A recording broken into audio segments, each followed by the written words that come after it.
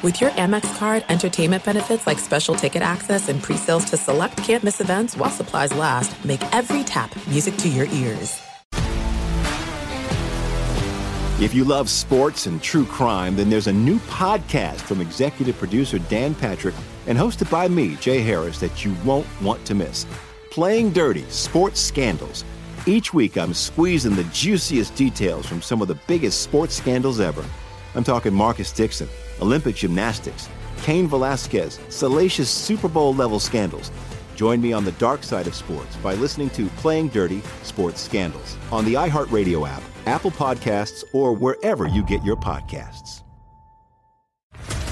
What's up, everybody? This is Stephen A. Smith, host of the Stephen A. Smith Show podcast. Tune in every Monday, Wednesday, and Friday at the very least as I bring you all new episodes that feature the biggest headlines in the world of sports, pop culture, business, and I answer your phone calls and respond to your tweets. You'll hear my unfiltered opinions and straight-shooter interviews with top celebrities and game changers. All that and more. So listen to the Stephen A. Smith Show podcast on the iHeartRadio app, Apple Podcasts, or wherever you get your podcast. The volume. No! Oh my God! How could he do that? Are you on? Don't answer. What? Charles Darwin. The nerds is where it's at. Welcome everybody back into Nerd Sesh. As always, I'm Carson Brever, and alongside me is Logan Camden. And today, we are going to be reacting to the entire NBA trade deadline. Maybe not the most eventful deadline. We didn't have KD and Kyrie moved like last year, but a lot of those blockbuster moves happened earlier in the year. The Harden trade, the Raptors blowing things up. So it wasn't all that surprising. Still, though, a little bit underwhelming. Maybe my favorite move of the day, though, Logan, was the Oklahoma City Thunder picking up Gordon Hayward in exchange for Trey Mann and Davis Bertans. What was your take on that move? Yeah, I'm a big fan of the move too, Carson, and what I think it really brings to Oklahoma City and what a lot of teams were searching for at the deadline is players who are versatile, who are multifaceted, who give you a different look than the other skill sets of your guys. And what I mean by that is take a guy like Josh Giddey, who can't really score the basketball, can't really defend, doesn't really have anything outside of his passing, right? Gordon Hayward is a great connecting piece. He can shoot. He makes good decisions. You know, he's going to get the ball where it needs to go. He's going to rebound well. He's going to do little things, right? He gives you a different look on the wings than a guy like Lou Dort, who is completely inept offensively, but brings you that defensive value, right? So just, well, it brings you another guy with Lou Dort has had that strap on him this year. I remain skeptical about the consistency. You can't call him inept. Can't call him inept when he's shooting like this. I won't call him inept. He's shooting well, but I'm still a little scarred from Lou Dort from his rookie season. That being said, though, Hayward gives you a different look. Dort is going to be your guy that takes on those big wings in the playoffs, but in certain matchups where you don't need him, Hayward brings you a lot more offensive ball handling, shooting, playmaking. He's going to rebound well. Like, he's going to do the little things. He's a really good connecting piece. And outside of the skill set, I just like that Oklahoma City has brought in another veteran presence in here, an older guy with experience with the young guys. I like it. Like I said, for a lot of these teams, it's about getting guys who are complementary, who bring different skill sets to your team than you already have. And I think Hayward does that. He's a really versatile wing. He's a veteran presence. I like the move for OKC, and I don't think they gave up a whole lot. Like, I'm a big Trey Mann guy, but it's not like he's cracking the rotation. It's not like they really need him right here, right now. Same goes for Bertans. I like this move a lot for Oklahoma City. The reason that I love this move is because it is such a direct upgrade. Like, ASU legend forks up Lou Dort. His job is safe because he just has a different skill set. He is consistently going to be your best point of attack defender, and as long as he is knocking down his jumpers, I mean, even if he wasn't, I don't think you can replace what he brings defensively, but as long as he's making, right now, 39% of those spot-up jumpers from deep, he's always going to have a place on the floor. This is a direct Josh Giddey replacement. They literally took Josh Giddey and said, what if he could actually shoot and what if he could actually score the basketball? And turns out that's actually a pretty good player. My whole thing with Giddey has always been people can become so enamored with one awesome trait. Giddey's passing is phenomenal. Hayward is not quite the level of passer that Giddey is. He's really good, but like Giddey is spectacular there. But to be a good NBA player, to make the most of that playmaking, you have to be able to stress defenses with your scoring. And if you are a minus athlete who can't shoot and can't defend, you just can't be that good. It doesn't matter how awesome your passing is. So Hayward changes that dynamic because Giddey, dude, has been a walking playoff liability waiting to happen. It is going to get ugly if you play him 30 minutes a game in a playoff series. Teams are just going to ignore him. And then all of a sudden you're basically playing 4-on-5 because they'll leave Giddey in the weak side corner and he won't be able to beat them with his shooting. And he just will not bring enough value in a playoff environment to me for the number of minutes that you're giving him. Hayward is a guy who fits in perfectly with the OKC identity. The only exception really being that he's an actual veteran. All these other guys are so young, but they love having versatile wings who can handle, who can run pick and roll, who can drive and kick, who can push the tempo, who can both score and play make. And Gordon Hayward can do all of that. He's still good. He's still legitimately good. He still has that awesome touch shot making, over 50% on floaters. I still love the pace that he plays without a pick and roll. The playmaking is really legit. He can play away from the ball, and he's going to actually knock down shots. So he just makes them a more serious basketball team to me in the playoffs, as long as he is healthy. And that, of course, is the inevitable concern with Gordon Hayward. How many years have we seen him healthy in recent seasons? Not a lot. He is basically guaranteed to miss close to half the year. But in that case, all right, well, you're still putting Josh Giddey out there. You've traded a guy in Trey Mann who has just kind of gotten shoved to the back of this hierarchy where you are so overloaded with young talent. He didn't have a place in terms of meaningful impact this year. Gordon Hayward absolutely does. He is an upgrade from a starter. So I really, really like it for OKC. And for the Hornets, why wouldn't they do something like this? Like Trey Mann, he's got some pop as a shot maker, dude. He's got that wiggle to his game. He's got that handle. He can shoot from deep. He just hasn't had the chance to really show it in OKC, and I'm not overwhelmingly confident in him, but Gordon Hayward is doing nothing for the Hornets, and I like them taking a decisive change in direction. I concur, and analytically, the Thunder are 6 points worse per 100 possessions with Giddey on the floor, and the Hornets have been 7 points per 100 possessions better with Gordon Hayward on the floor. Like you said it, Carson, the playmaking's cool, but it's way more conducive to winning basketball to have an over-the-top shot maker that has to be respected. A guy that, like I said, is going to connect this offense. Gordon Hayward is going to make good decision after good decision. I think it's a great move for them. And for the Hornets, I like Trey Mann a lot. I liked him a ton coming out of Florida in the draft, and I was excited for Oklahoma City to get him because I thought he'd pop. Like you said, not a whole lot of risk here for Charlotte. I do think they're kind of overloaded with, like, you know, they got Nick Smith Jr., they got Trey Mann. They're kind of in the similar mold, but I do like Trey more. He's got that floater game. Any guy with a floater that can hit it from the elbow and in, man, I'm just enamored with. So I love this for Charlotte. It's mutually beneficial, and I like obviously I think the Thunder win. They get the better player, but I like Trey Mann's future. I think he's got some real upside, man. I like Trey Mann a lot. Good for the Hornets to at least get something out of a veteran who hasn't even consistently been available for them. Giddey, one of the least efficient 10-point per game scorers in the league this year. He may be a slob wizard, but it's going to get ugly come playoff time. I thought that Hoop Venue did a really good video breaking down kind of how he would look in a playoff environment.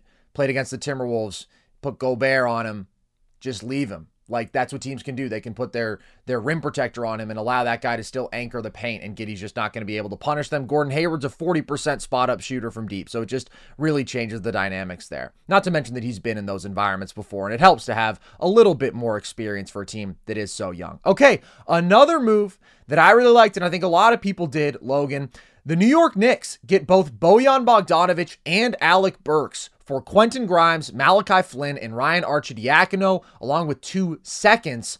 How did you feel about this for New York? Home run. I absolutely love this move for the Knicks. I mean, I don't really think there's any holes on this team. I think the one objective of this team moving forward is going to get healthy and do the damn thing, man. I'm kind of all in on the Knicks on the Eastern Conference Finals run or something like that, man. Like, first of all, I love watching this team play. I think they are so selfless.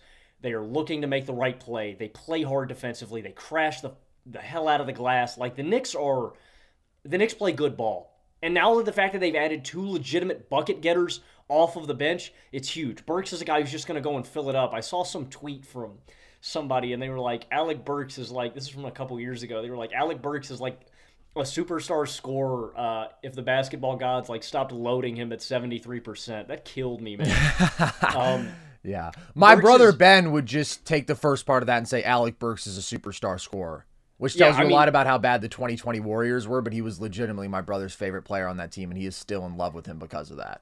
Yeah, bottom line, Burks gets buckets, man. He is a bucket getter. He's a valuable guy that can help you, off the bench. And then Bojan, I think especially with Julius Randle's injury, is a huge addition. That guy is a marksman off the ball. And again, when this team gets fully healthy, he's going to be your bench four.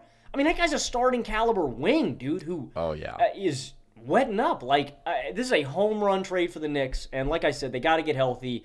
They just announced OG Anunoby has something going on with his elbow. He's going to be out 3 weeks. Julius Randle has that shoulder thing going on. Mitchell Robinson's got to get healthy.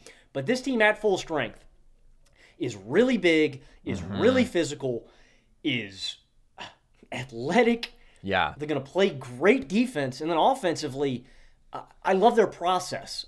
Like I said, I love how well this team gels and plays together. Carson, this has moved the Knicks up a notch in my hierarchy here. Like, I already had the Knicks as legit real contenders without making a move. Yeah. This is a real neater move for me, and I'm all in, man. I have Eastern Conference Finals expectations for the Knicks. As you should, dude. This is probably a more impactful move than the Hayward one. Again, I just don't like Josh Giddey, and it's such a clear improvement because of the similarities in terms of role. But this is a really good move for New York.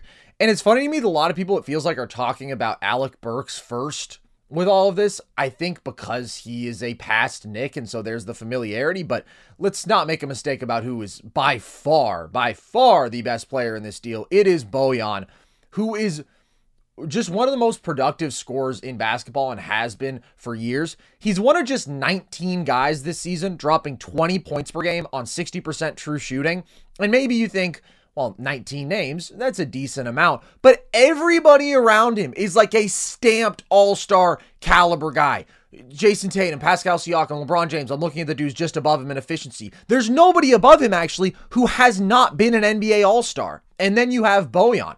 He is a guy who can both create on ball, out of pick and roll. He's been an 80th percentile scorer. He plays at this very methodical pace, changes pace well, in control, big, strong guy. And then he's just a lights out shooter. 48% from mid-range, 41% from deep. Consistently one of the best three-point shooters in basketball. And when he came back for the Pistons, obviously they didn't get good at basketball, but it immediately changed what Cade was capable of. Cade's production and efficiency skyrocketed when Bojan came back, and it was already trending upwards beforehand, but just what he did to that broken offense in terms of spacing value was huge. And as a bench offensive spark plug, he's one of the best in the league, dude. Like, if he played a full season off the bench, he very well could win Sixth Man of the Year. And yeah, filling in as a starting four while Randall's hurt, I mean, offensively, he can do a lot of the same stuff. It looks a little bit different, obviously, but he can mismatch attack, he can create his own shot, and he can shoot the hell out of it from deep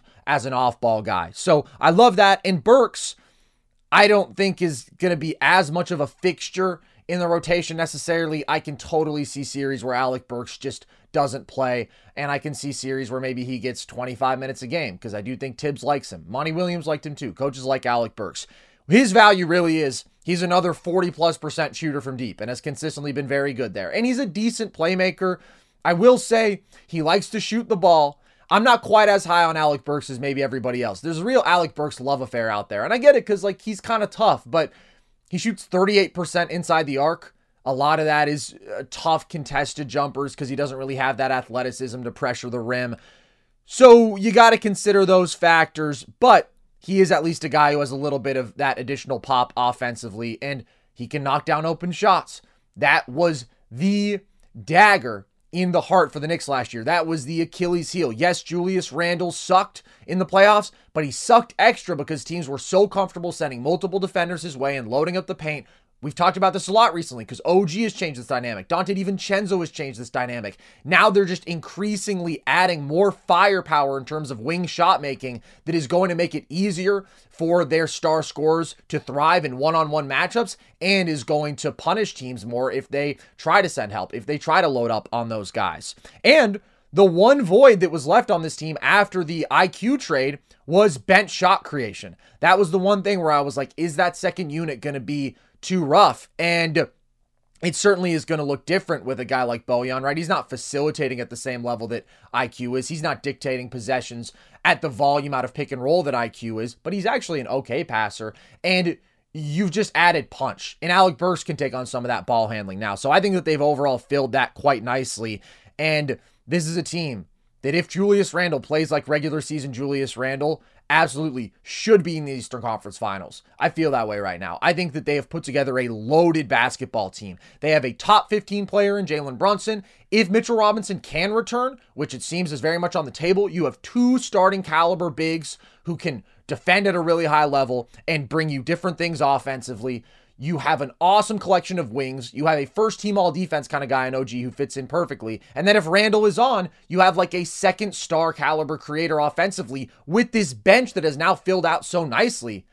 I love what the Knicks are doing. And I know some people have been surprised, like, why are they so eager to move Quentin Grimes? And I do think some of that is Tibbs doesn't seem to like him. But also, that wing rotation has gotten pretty crowded, and DiVincenzo is just playing at a much higher level than Quentin Grimes. Obviously, OG is in a different stratosphere. Josh Hart, I would say, probably in terms of overall impact, is just playing at a higher level than Grimes. So I don't think that Grimes is like some stud. I think he may have gotten a bit of overhype from New York media, but he's definitely a solid point of attack defender, and he's a solid catch and shooter. So you've got a 3-and-D guy who's going to find a role in just about any place. It just wasn't really working in New York anymore. Yeah, I like Grimes. I like Grimes. I think he's going to be good in this league. I think you make a great point about Burks in the playoffs, though, and that's what I mean is just like there's always value in getting good players down in your rotation and just having another guy to turn to. If the Knicks get bit by the injury bug again in the playoffs, whoever it is, you have another guy who can step up. You know, there's always benefit to bringing in and having depth, and I think this was the one they needed. Because you're right. I mean, they got DiVincenzo, they got Hart, they got OG. I don't know how much the guy's going to play, but if you need him, you got him there off the bench. You know, you'd rather have it and not need it than need it and not have it, and that's what Burks does for you. Man, I love the Knicks, dude.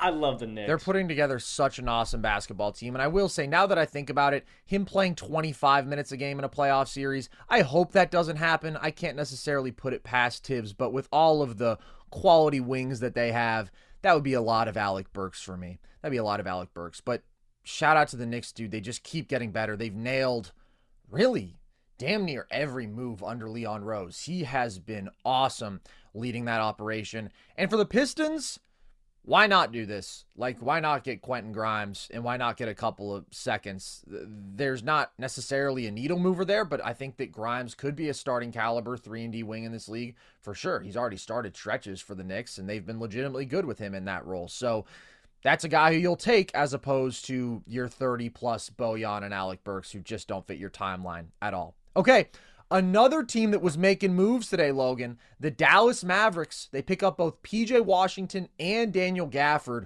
Let's start with which of those two moves did you prefer and why?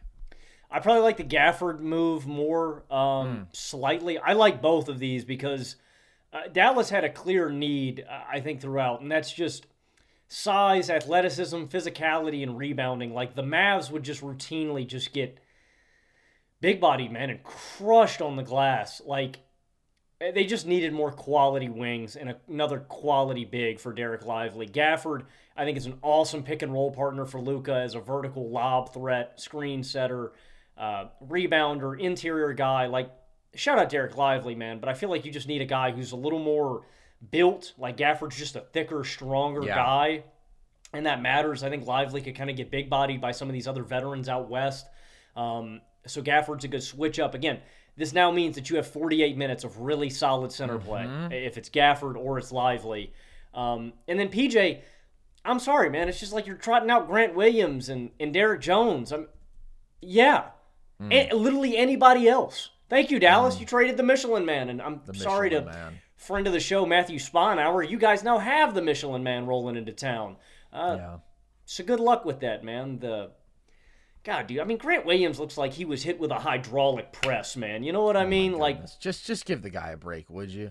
Every time that you see him on the basketball court, you tweet a picture of the Michelin Man. Yes, I do. It's an abusive relationship that you have with Grant Williams, and I'm putting a stop to it. I'm sorry, Batman. Now you have to go save the city of Charlotte. He's sick.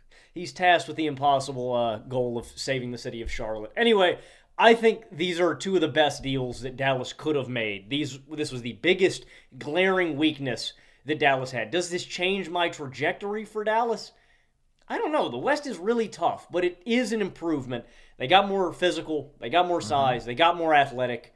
For a team where you have Kyrie Irving and Luka as your two guards and Josh Green probably as your third, that's your biggest need. More guys that can make up for those guys, and I think they did it here. Two really good moves by Dallas here at the deadline. I agree. The Gafford one is the safer of the two to me, and the PJ is the higher upside. I really like the value for Gafford, though. I mean, they give up Rashawn Holmes, who I've always enjoyed because of his beautiful floater game, but really does nothing for them. And the more favorable of the Clippers or Thunder's first-round pick, so that's going to be a real late first-rounder. And it's what you said, dude. Now you have 48 minutes of real quality starting level big play. I don't know that I'd say either of these guys are above average level starters, but they are starting level bigs. And for the Dallas Mavericks, where it had been the Dwight Powell show and all of the weird combinations they cooked up, bringing back JaVale McGee, like, that is a significant upgrade. You now have two very athletic, rim protecting, rim finishing, productive rebounding, high effort bigs. And over the last couple years, Daniel Gafford has consistently been one of the most effective rim protectors in basketball. We talk a lot about that stat of opponent field goal differential inside of 6 feet when you are the primary defender. And you always see the same names pop up. You're going to have Gobert and Walker Kessler and AD and those guys at the top of the list. And Gafford has always been in that second tier, like right behind them, consistently very productive there. He's 7th in blocks per game this year. And although these guys do a lot that's similar, you do now have slightly different skill sets. Like you mentioned, Gafford is more of that big physical bruiser at times. Both of them can go up top and catch a lob from Luka. Luka's going to have fun throwing these guys lobs all day. But then Lively is a bit more nimble, guarding in space.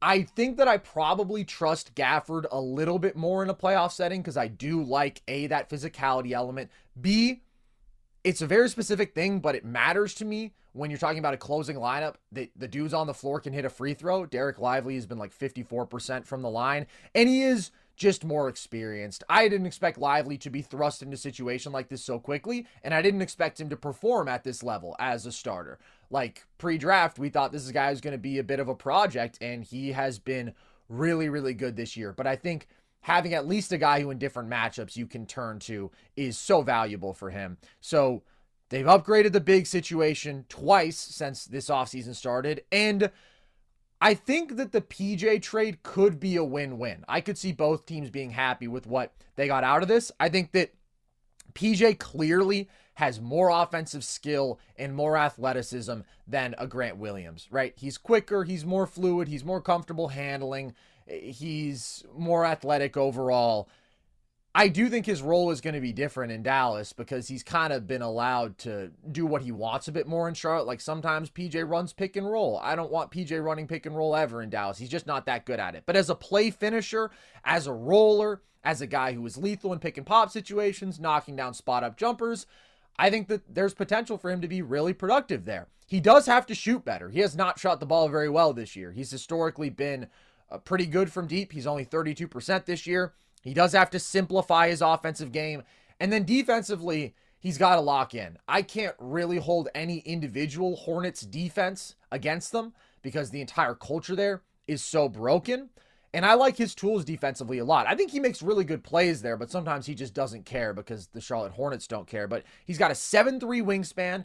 He's strong. He's 235 pounds at 6'7". He does move really fluidly, so he can guard multiple guys in space. He's versatile. He's got good bounce, so he can bring you some value as a help defender there as well. So he's just a bit more unknown. Like the one advantage that Grant has, and I know that you hate him, Logan, but the guy is going to grind, and he's going to do the little things, and he's going to defend hard, and he's been in those playoff environments before, and he knows what it takes, at least in the role that Grant Williams can have, to win basketball games. PJ's never been in a serious basketball situation, and that is an adjustment. And not everybody's wired that way. Some dudes do still want to see what they can do with the ball in their hands and take possessions off defensively. So if you tap into his talent, he has a clearly higher ceiling than Grant Williams. I'm just not sure exactly what version of PJ we're going to get in this new environment. But I like it. At first, I thought giving up Grant and a first for him is maybe a bit much, but you get back 2 seconds, so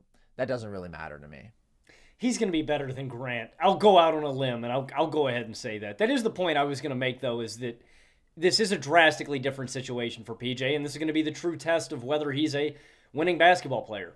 Can he lock in defensively? Can he hit catch-and-shoot threes? The one caveat I will put with that, his three-point shooting numbers this year, he's 35% off the catch, and he's 32% overall in about 6 attempts per game. I think his shot quality is really tough because there's not a lot of, there's not a lot of attention being drawn to other areas of the court. Playing with a guy like Luka, with a guy like Kyrie, PJ's shot quality is just going to be higher. Like, he is just going to have more open looks because of the guys around him that are created for him. So I'm hoping that, like you said, I'm hoping that in a winning situation that PJ can really and truly shine as a good role player. Yeah, he is shooting 27% on open threes this year. Like, it's just been a down season for him. But look, man, everybody looks better offensively alongside Luka Doncic and Kyrie Irving, and he's going to have better looks manufactured for him than he ever has in his career. So I absolutely think his efficiency will take a tick up, and I think it's clearly a higher upside player overall, probably a net positive. Maybe Grant can bring a little bit of culture to Charlotte, I don't know, and they do get the first out of it. And PJ, it feels like sort of is what he is there.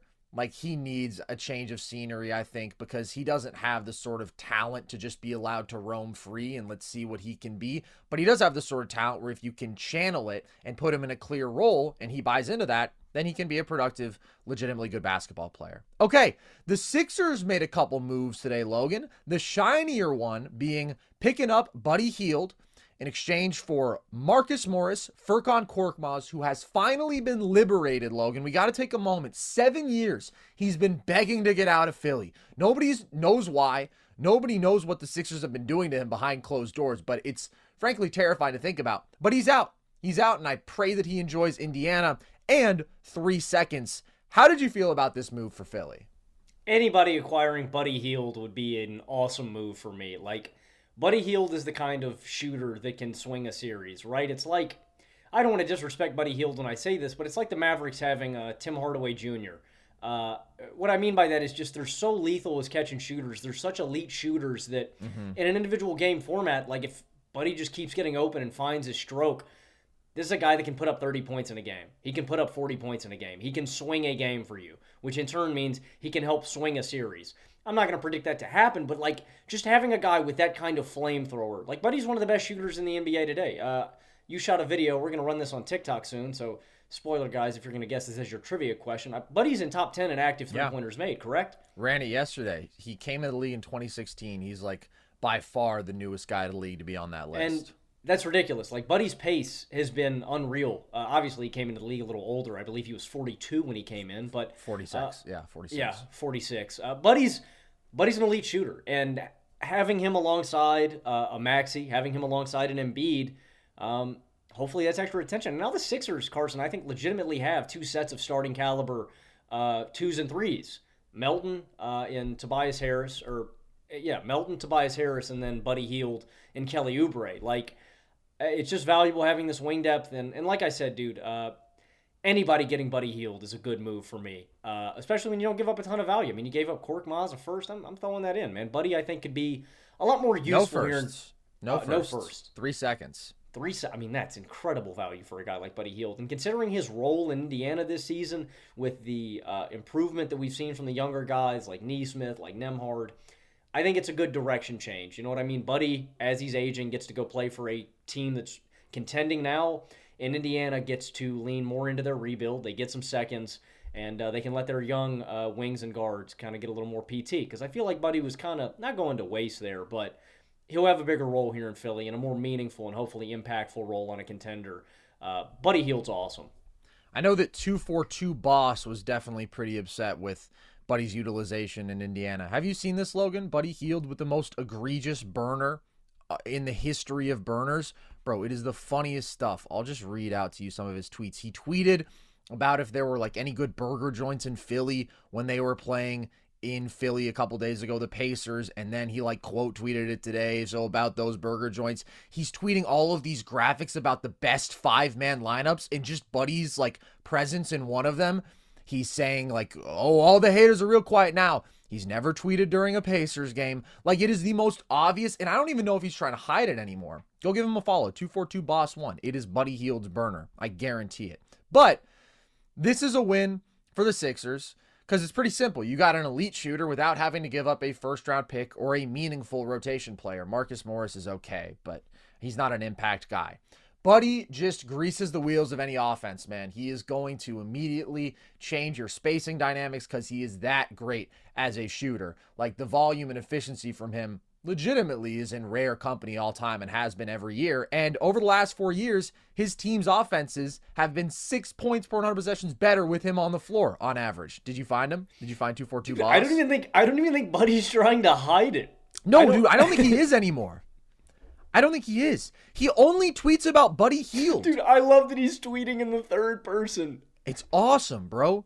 It's awesome. You had to crawl so the boss could fly. No hard feelings, cuh. He said that to Mook.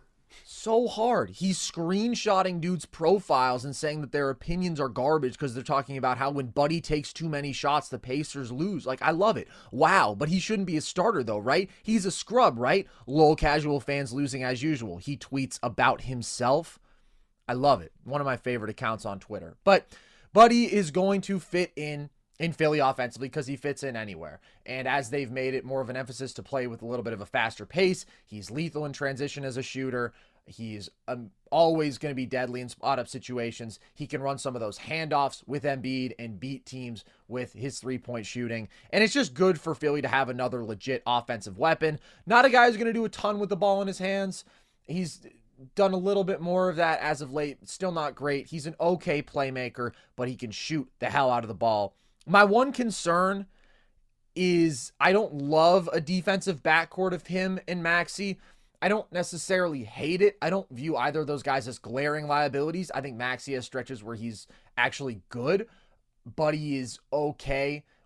He's fine. But at the end of the day, it's two guys who aren't real plus athletes, who haven't shown consistent commitment to that side of the ball overall. So I just worry, like, who is their stopper in those matchups? Maybe you turn to Melton more instead of Buddy, and I'm good with that. I love DeAnthony Melton, but he's still not a great answer. Like, they don't really have a difference maker there at the point of attack. I was going to say, I mean, that could hypothetically be an issue in any playoff matchup that they draw, right? Yeah. The Cleveland Cavaliers, Donovan Mitchell, Darius Garland, the Bucks, Damian Lillard. Like, in the hypothetical Eastern Conference matchups, Halliburton, point to any guard. Mm-hmm. They're probably going to have their way with that backcourt. So I think it probably is going to be on Melton's shoulders to clamp up those guys. That's who I'd turn to. Well, one of the guys who had been pegged for that role in Philly was known podcaster Pat Bev, who is no longer in Philly. He was traded to the Bucks today for Cam Payne and a second rounder. We've talked all year about how Milwaukee's glaring weakness is perimeter defense. Does this move the needle for you, Logan, on the Bucks, who you've already sworn can't win the title because Doc Rivers is their coach? How many times do I got to... They're cooked. They're cooked. The Milwaukee Bucks are absolutely chopped. This one is even more a nail in the coffin. Let's go. We got to go out and get Pat Bev. Look, man, when you're at the deadline and you're scrambling to find a player and the guy that you pick is Pat Bev, you're done, man. It's over. It's Jover. The Bucks are cooked. They have Doc Rivers as their coach. Damian Lillard is dealing with too many off-the-court issues to keep his head on straight. Isn't playing defensively at all. Did I mention Doc Rivers was their coach? Hey, guys, Doc Rivers is the Bucks coach. The Bucks are done for, man. The Bucks are cooked. This is something, man. I think it's an improvement. You can't deny that it's an improvement. Would you rather they have Pat Bev or not have Pat Bev? I'd rather Pat. I don't know though. I mean, you got to think about the locker. The locker room is the only area where I have reservations about Pat Bev. Yeah, sure, his skill set's good. Well, I worry about everybody. Who likes Pat Bev? Whatever his co-host is, what's his name? Rowe, something like that. Shout out Rowe. I mean, I don't know, man. I wonder what he brings, if he's more of a distraction than a benefit. You know what I mean? Yeah. I do think he is a guy who, in certain matchups, can still have an impact defensively. Like, he's a plus defender, and at the end of the day, the Bucks have not had many plus defenders, but also it's like you can't play him and Dame together because then you're tiny in the backcourt, and Dame is going to be in all your key lineups, obviously, so it doesn't really do much. What they needed was a bigger guard, a wing.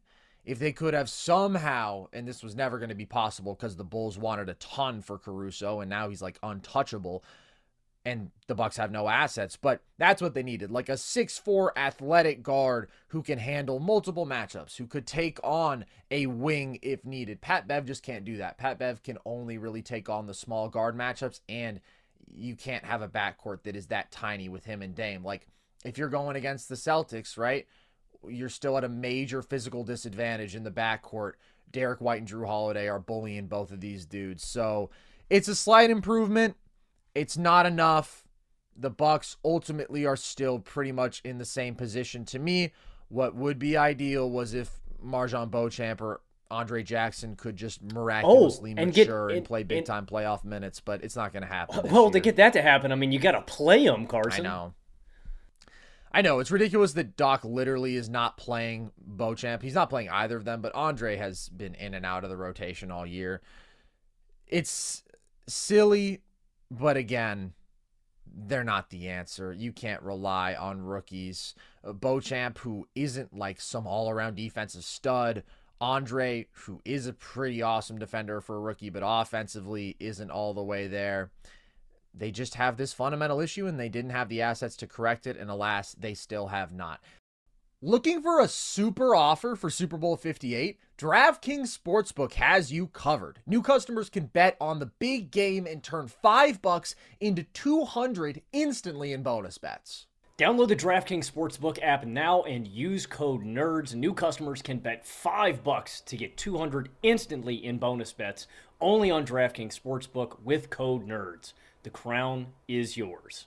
Gambling problem? Call 1-800-GAMBLER or visit www.1800gambler.net. In New York, call 877-8-HOPE-NY or text HOPE-NY. In Connecticut, help is available for problems with gambling. Call 888-789-7777 or visit ccpg.org. Please play responsibly. On behalf of Boot Hill Casino and Resort, licensee partner Golden Nugget Lake Charles, 21 plus, age varies by jurisdiction, void in Ontario. Bonus bets expire 168 hours after issuance. See sportsbook.draftkings.com/football terms for eligibility and deposit restrictions, terms, and responsible gaming resources. They did at least give it a shot, though, Logan. There were some other teams who stood pat entirely, who we expected to be active at the deadline. Number one on that list being the LA Lakers, who had rumors swirling about basically every single star in the league going there. Zach LaVine, DeMar DeRozan, Alex Caruso, the holy trinity of the Chicago Bulls. Our friend Jason pitched Jeremy Grant. DeJounte Murray was the one that had really picked up steam in recent months. They get no one. What does that mean to the Lakers' ceiling in your eyes? I mean, I just wonder if LeBron's gone at the end of this year. I wonder if something's going to happen this offseason. I mean, I have no aspirations for the Lakers. I don't know, man. They needed some kind of juice, some kind of pop back into this team. There is one narrative that I've come around on with you, Carson, that Darvin Ham does not know how to coach basketball or to get this team ready to play. I think that dude is overwhelmed and underprepared. I think this team just consistently, when you see the effort night to night, like, I don't know about you, Carson. If I was head coach of the Lakers, obviously I'm not, but I'm chewing into them, man. Like, I'm chewing into guys about the effort. I'm trying to fire the team up. This to me is the death knell for the Lakers, right? LeBron and AD can reach a top 10 level. Sure. You know, I believe in them. I believe in the star talent. And maybe that's enough to win a series. But I think I just don't think the role players are good enough. I anticipated way better from these guys. I anticipated more from Christian Wood, who I think does actually deserve more PT, even though he hasn't been great. I anticipated more from Taurean Prince. I anticipated more from everybody. I've been completely and utterly disappointed by the Los Angeles Lakers, and I just don't think they have the talent to do it. I do not think these role players are good enough, have played at a high enough level offensively or defensively to convince me that they're going to do anything. I think Darvin Ham could make little adjustments to make this team better. I would start by not playing Taurean Prince. I just don't. I think the Lakers are just too far away, Carson. I've been really disappointed by their role players, and I'm even more disappointed. This is a team that I picked to win the finals preseason. I expected the move to happen. It doesn't happen, and this is basically the end. I'm out on the Lakers. Well, they're certainly not winning the title. I still think that they're going to be an uncomfortable playoff matchup for anybody. They still have LeBron and AD. I still think that defense can lock in and reach a pretty high level, but the one thing that we've talked about since the beginning of the year is that you have a really enticing, potentially, trade piece in D'Angelo Russell. I shouldn't say really enticing, but at least a guy who was very skilled offensively, who had been on a heater as of late. Since January 1st, he's averaging 22 and 6 pretty efficiently, but he is redundant with Austin Reeves. And you have two guys who bring similar offensive skill sets and similar defensive limitations, and you would just be best served by moving off of one of them, ideally D'Lo. And I really had an expectation that that was going to happen. He was a mid-sized, movable contract, and just never happened. I don't know if D'Lo playing at the level he was dissuaded them from doing it. I don't know if the market just wasn't there. And at the end of the day, some of the targets trimmed down. Like, turns out that Caruso wasn't really attainable. Turns out the Bulls just wanted to stand pat for whatever twisted reasons they live by. So I am disappointed that they didn't find a way to improve their ceiling. I still think this is a team that can absolutely win a playoff series, but I just don't think that they have the same defensive ceiling as last year, but they're just missing that little bit of difference making at the point of attack, and they didn't add a third big shot creator, which was the other possible path that they were rumored to go down. So it's underwhelming. And maybe that's actually a bit of an understatement, because within the context of just this year, it's underwhelming. But when you consider that the Lakers can't really have that we'll get him next year mentality, they can't just presume that LeBron is going to sustain this level. Maybe he can. But one of the big questions coming off of last year's one was, will LeBron play at the undeniable superstar level consistently enough that they need him to contend? And this year, he has been better than last year. He has been really impressive, especially when he's dialed in. So to not make the most of that is painful. And there wasn't a great target really on the table at the end of the day. But it's disappointing when you have 39-year-old LeBron playing like this. And now we look at this team and we're like, yeah, they can still be good. They're still better than their record. But they didn't reach the ceiling that we thought they could if they made the right move this year. The Warriors also, Logan, don't make any move. There was so much talk about Wiggins earlier in the year. A lot of intriguing packages around Kuminga, but Kuminga pretty much played his way into being untradeable. How do you feel about them not doing anything at the deadline? I'm officially higher on Golden State than I am on LA. Whoa, really? I can say that. I mean, hear me out. I think it's really similar to last year when we doubted the Dubs. I think they're going to be a lot better in the second half of the season, and I don't think that their issues are still the exact same. They're a smaller team that I think could get out physical and out athletic, out athletic by any other team in the West. I think a lot of this team is young, but Draymond's been out. This team has been a lot better with Draymond back out on the floor and locked in. Andrew Wiggins has been playing better basketball. Jonathan Kuminga has been playing great. I still think they have the same flaws, is that their second guy isn't great enough. Steph needs an actual partner to do this, and they don't have it. And they are an undersized and small and not super athletic and physical team. I still think their red flags are their red flags, but I think the Dubs are going to play a lot better in the second half of the season. They're not a title contender to me. I think they could win a first-round series. They're probably going to get bounced in the second round. I feel very similar to them.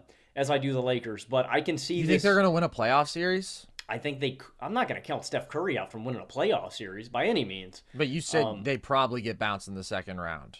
I would probably pick that. And I could see them upsetting a higher seed. It's the Warriors. It's Steph Curry. It's Dre. It's still the same core. But yeah, I would not. I don't think this team is a legit contender. Yeah, of course not. They have no contending upside. They had to do something. They did nothing.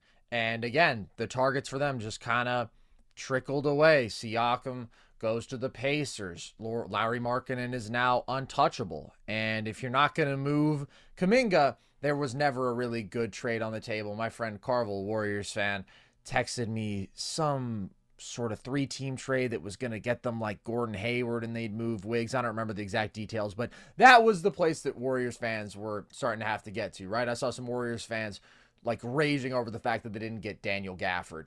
And yeah, Daniel Gafford would have been really good for this team to have. Just wouldn't move the needle. I don't know why you like them more than the Lakers. I still think the defensive ceiling is so much higher for the Lakers, and I think the LeBron AD combination is just so much more overwhelming. Wiggins isn't playing better. Wiggins sucks now. Wiggins fell off a cliff. Like, he's washed. He had a good year, and he's just a shell of what he was. I think the Warriors are going to play better down the stretch. I wouldn't say it's impossible the Warriors can win a playoff series, but their ceiling is pretty clear at this point. I like the Lakers top 2, and I like their defensive ceiling more. I like the Warriors top to bottom more. I'll put it like that. I like their deep bench more, but deep benches don't move me when it comes to the playoffs at the end of the day. So it's not super surprising that they couldn't get anything done once we reached this point, but they absolutely had to find a way to get something done if they wanted to get back in these conversations. And they had assets. They had these young guys. But again, once Kuminga is taken off the table, all of a sudden you don't have that shiny asset anymore. Andrew Wiggins, nobody's going to be enthused to take on that contract. So reality just really set in. But it's like I was saying with LeBron and the Lakers. When you have a player, in Steph's case, at 35 years old, still playing at this superstar level, it's just disappointing when you do a disservice to that guy by not putting a legit contending roster around him. And for the Warriors, it's not so much about missing out on this deadline because, again, if you're not going to trade Kuminga, which I understand, then you don't have intriguing assets. To me, it's always going to come back to not trading the Wiseman pick or Wiseman himself when there was still real value there. Not trading the Kuminga pick because as good as he may be right now, I still think if you could have turned that into a Pascal Siakam, a win-now star a few years ago, a guy who would still be at his prime right now and could help carry some of the load with a regressing Klay Thompson and an aging Draymond Green and all these things, like that would have been the move and the mentality to take that could have prolonged this run even a little bit more. It's not so much about this year because what deals were there really on the table by the deadline? Nothing great. There was nothing great that this team could have done. But when you have Steph Curry like this, it's disappointing. And that 2 timelines thing is forever going to sting at least a little bit. They got the title in 22. God bless them for that. But beyond that, I think it cost them. Okay. The Chicago Bulls, Logan, do nothing. And we had been hearing this reporting for a while, but how do you feel about that? I'm shocked. I'm absolutely stunned, guys. Cannot believe the Chicago Bulls didn't make a trade at the trade deadline. Are you serious? Man, I really didn't see this one coming. Carson, this is 3 straight years. The Chicago Bulls have not done a damn thing at the trade deadline. Damn thing. They have not made a single move, and it's just compounded by the fact that, next season, Lonzo Ball is on a, player option. DeMar DeRozan's contract is up after this season. Zach LaVine is still going to be making $40 million plus a year for the next 3 years. Vucevic is actually not on that bad of a contract. I don't know, man. I just wish the Bulls would pick a direction and get some young assets that they could put around guys because there are guys that I like here. Specifically the guard tandem of Ayo Dosunmu and Kobe White. I think that you have legit rotational guards there. You have your starting guard and you have your 6-man, or, I don't know, start them. Pick a direction, Chicago. Either get in the cellar and get busy finding your next superstar. It's like the Shawshank Redemption, man. Get busy living or get busy dying. Could y'all pick one? I'm befuddled. I am perplexed by the Chicago Bulls, but I am not surprised. 3 years running, they have not done anything. DeMar's just going to walk, right? Like, you're just losing that asset. I don't know who's intrigued by DeMar, but you could get something, man. Gordon Hayward got moved. Like, it just doesn't make sense to me to lose assets and to get nothing back when I feel like teams are interested in DeMar. Teams are interested in Vooch. Teams are interested in Levine. To an extent, like, I would sacrifice winning 36 games again next year to go out and get some young assets and to finally move towards a new core. That's what I was hoping they would do. Again, I'm not shocked at all that the Chicago Bulls didn't do anything at the deadline. Yeah, the market's not hot for any of those guys you mentioned, and that's what we heard. And their name brand value exceeds their actual value to a contending basketball team. But you still would have been better off getting something than nothing. And you can wait it out with Levine because you're paying him damn near $50 million a year for the next 3 seasons. But DeRozan is going to walk. He's probably going to take a pretty small contract somewhere. And Levine's value's not going up. He's done for the year. He had season-ending foot surgery, but nobody is going to become more intrigued by Zach LaVine. So it's just ugly. It's just the epitome of basketball purgatory, mediocrity, and they just continue to condemn themselves to that. So, again, it's not like they were going to get some great haul for these guys, but better to get something than nothing, and better to have a direction, better to say, all right, let's see what Kobe does as our lead ball handler, because obviously he's been flourishing with more offensive responsibility this year, and they are just going to stay basically in the same place. All right, real quick, Nuggets, Celtics, the 2 title frontrunners basically do nothing. The Celtics get Xavier Tillman, but how do you feel about the lack of inactivity from those 2 teams? They're set. I don't really have any issue with, and I actually like Boston's acquisition of Xavier Tillman. It gives them a little flexibility. With playing Porzingis in certain matchups, it just gives you another good depth big man. Like, Tillman is undersized, but he's a dog. He's going to crash the glass hard. He can abuse, guys in smaller mismatches. I will never forget that game against Anthony Davis where it perplexed me that he just kept getting to his spot. Like, Tillman's not, great, but he's a good rotational big, and I think that's a need for Boston. I have really no issue with them not making a game-changing move. These teams are, in my opinion, clearly the most talented and most well-constructed rosters top to bottom. They would be my finals pick today. Boston, Denver. I know it's not a hot take, but I'm very okay with neither of them making moves. I don't think they need to. Why didn't either of them move for Goga Bitadze? Huh? What's up with that? I think that was very intuitive. He just doesn't have a clear place in Orlando. He's good. When they were hurt, he was starting, protects the rim well. He's got good hands. He's got solid touch. He's a solid passer. That's a rotational big, and that's the one thing. I like him more than a Xavier Tillman. And the Celtics need Porzingis insurance. I am not moved by Xavier Tillman. I would have been moved more by Goga. I would have been moved more by a Daniel Gafford. That's really the one spot that I think both these teams can look at, because the Nuggets play DeAndre Jordan as their backup center, and they won the title without a decent backup center last year, but it would be nice to have a guy who can protect the rim at a high level, finish at the rim at a high level, just do more than DeAndre does. And for Boston, I think that there could have been a better version of backup big who we may need to step into a starting role than Xavier Tillman. So it's just a little thing. I don't think that anybody surpassed either of them, but it did feel like they both kind of had that one little need and they weren't able to fill it. Okay, real quick, Logan, any other little trades that we haven't talked about that interested you from the deadline? Yeah, I like the Phoenix Suns move to go out and get Royce O'Neal. I'm not really moved by David Roddy. Roddy's Big cool. boy. I mean, he's a stout. Yeah, I was gonna say he's Big a stout ounce. wing. I'm not really sure what he does to this team, but Royce O'Neal, at least, again, it's matchup dependent. You want to get guys that fill in for the blanks of the rest of your roster. Alongside Okogie, again, I don't know what hypothetical lineup this is, but you have 2 decent point of attack guys, an O'Neal and Okogie. Okogie can take the guard. O'Neal can take wing matchups. It's just important that you have another competent bench defender. And Royce O'Neal is going to defend his ass off. He brings a little offensive, little catch and shoot game. Nothing crazy, but I like them bringing in Royce O'Neal. I think that's a again, man, it's the moves on the margins, and he's a good role player. I don't know what David Roddy does for this team, but I guess we'll find out. That was probably my favorite, like, really under-the-radar move of the deadline. Yeah, that's a nice move. O'Neal has just consistently been pretty good at the 3-and-D stuff and is a decent playmaker as well. So he's a quality rotation guy. We've talked about how the Suns have such one-sided role players. They have their guys who can knock down spot-up jumpers, and they have their guys who can defend, and the skill sets don't overlap.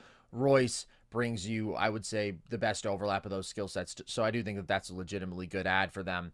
I was interested by what the Utah Jazz did, particularly their trade with the Raptors. I think that Kelly Olynyk was a guy who a lot of people hoped would go to a playoff team because he just has such that veteran little thing, what he can do as a playmaker, high IQ guy, knocking down shots as a big from the perimeter skill set, and sending him to the Raptors. He's a Canadian. He's a Canadian, but it's weird. The Jazz give up Ochai, but they get back a first rounder this year in a weak draft class. It's going to be a very late first rounder. Yeah. And I still think Ochai's solid. Like, he hasn't been great. He's an okay shooter at the very least. I still like his defensive tools. He's a really good athlete in the open floor. That entire move just kind of weirded me out.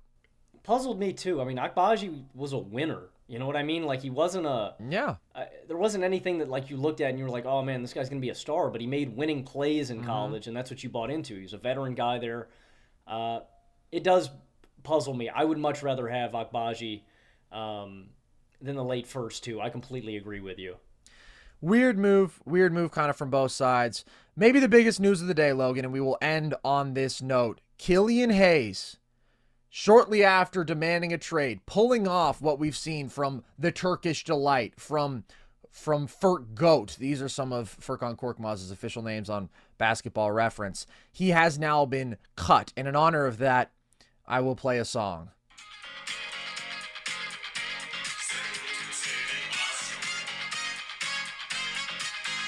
Woo-hoo. Oh, they don't do it in the French version. This is Celebration in French.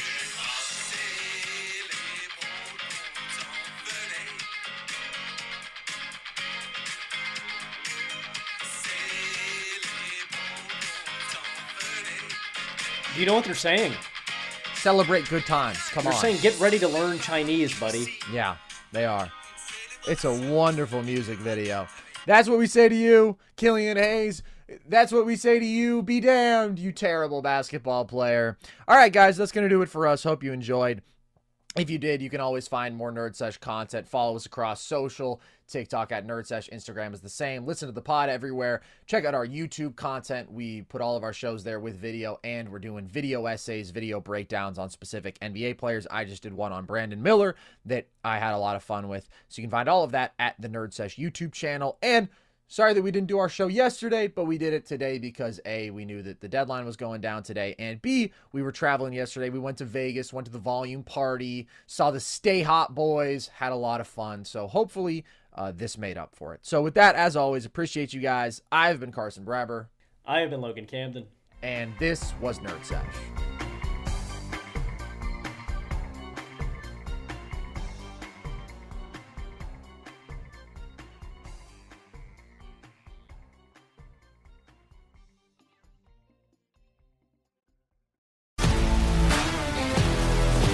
If you love sports and true crime, then there's a new podcast from executive producer Dan Patrick and hosted by me, Jay Harris, that you won't want to miss.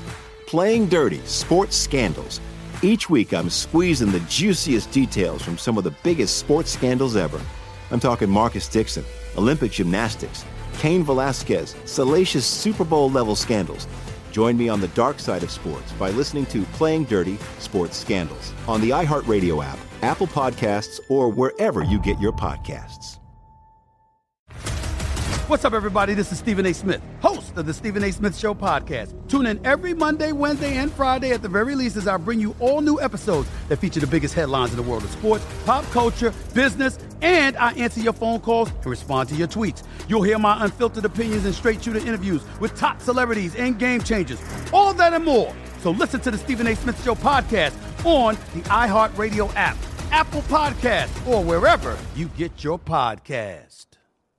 I'm Hannah Storm, and my new podcast, NBA DNA with Hannah Storm, chronicles my 6 decades in professional basketball. From growing up in the sport to becoming one of sports TV's first female broadcasters. Join me as I dig deep into the game's history, unearth some wild stories, and talk to my friends from the world of basketball, from Dr. J to Charles Barkley. It's been a wild ride, and now I get to take you with me. Listen to NBA DNA with Hannah Storm on the iHeartRadio app, Apple Podcasts, or wherever you get your podcasts.